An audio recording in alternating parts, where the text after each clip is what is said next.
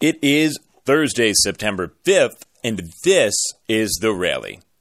Hey everybody, Adam Giardino with you, and it is time for another episode of The Rally, playoff edition, as the Scranton Wilkes-Barre Rail Riders and Durham Bulls, they'll be postponed tonight. Hurricane Dorian, the outer reaches of it, are hitting home here in Durham, North Carolina, so no baseball game to be played tonight, and the Rail Riders will have a full day to sit on what was a tough opening loss for them at the Durham Bulls. They didn't get into Durham, North Carolina off the bus until about 4 a.m., and the Rail Riders looked a little sluggish last night to begin their playoff push. Durham came away with a 9-3 victory, and we'll jump into the highlights.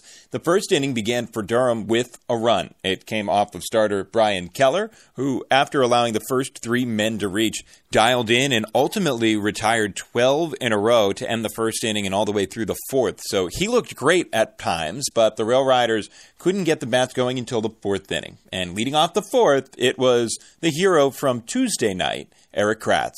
Kratz swings and hits one well in the air to right field. This sends the right fielder back at the track. He looks up. It's gone. And this one's tied off the bat of Eric Kratz.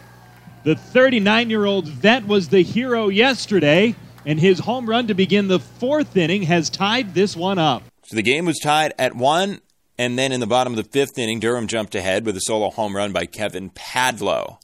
2-1 the score for Durham at that point, but they hung 3 runs on the board in the sixth inning.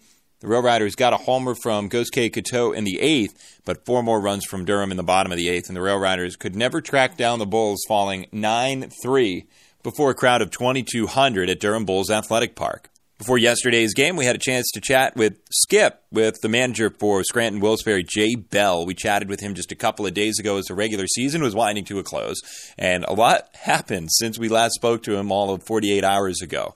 So Jay is a veteran of 18 years in the big leagues, countless years working in the minor leagues as well, and it was some comeback Tuesday, and we wanted to know from Jay, what was the mentality, the mindset of the team in that dugout as they fell behind early and were even trailing late against the Syracuse Mets with the season on the line? I think the first time when we got down 5-0 in the first, I think that there was a sense that we had plenty of time left. You had 9 innings to go, and we've scored a lot of runs this year. We've done a nice job offensively, and so there was no doubt that we felt like that we could get back into it. Now, that being said, Santana did a great job yesterday and was perfect through 3, and finally gave up a hit, and then they scored a run. We scored a run, and the next thing you know, we've got bases loaded with 1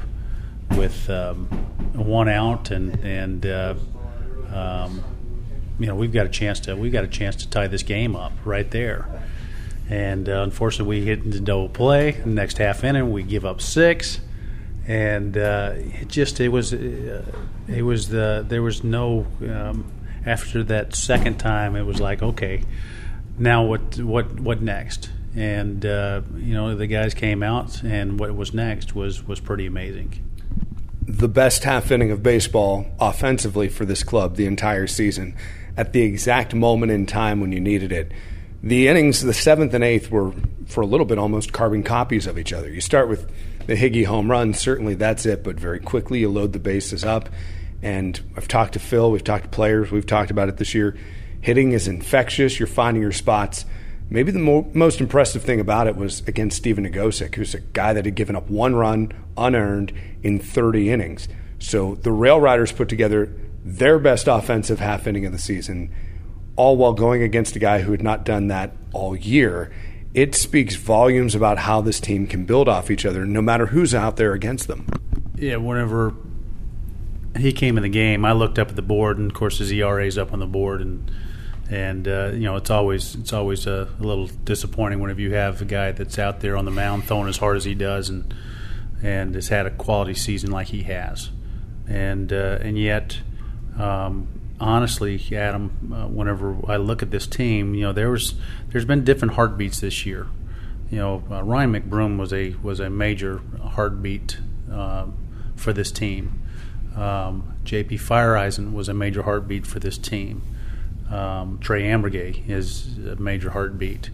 And yet the two guys that really stepped up yesterday, and I don't want to take anything away from the entire team, but the two catchers, the oldest guy in the league and Higgy, Kratzy and Higgy did a great job yesterday. They really provided the spark that was needed in that game. There was not a moment.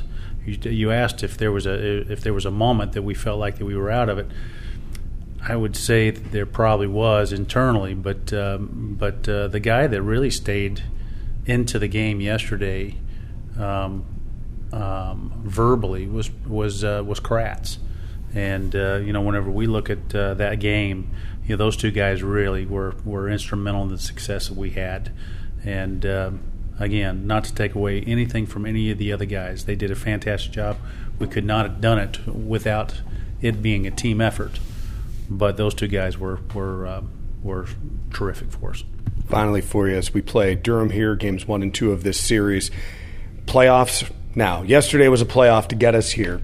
You've had plenty of playoff games as a player during your career. You've been to the postseason the last couple of years within the Yankees organization with the respective clubs in Tampa and Trenton. How does today change from, let's say, Monday? How do you change your style? Do you go matchup based anymore? Is it still the same thing you've been doing all year? Is there any tweak or adjustment you see about how you approach this game, this series? I would say the answer to that is probably yes, based upon the score of the game. If we have a lead, it makes it easier to play matchup baseball. If we're behind and trying to catch up, it's a little more difficult.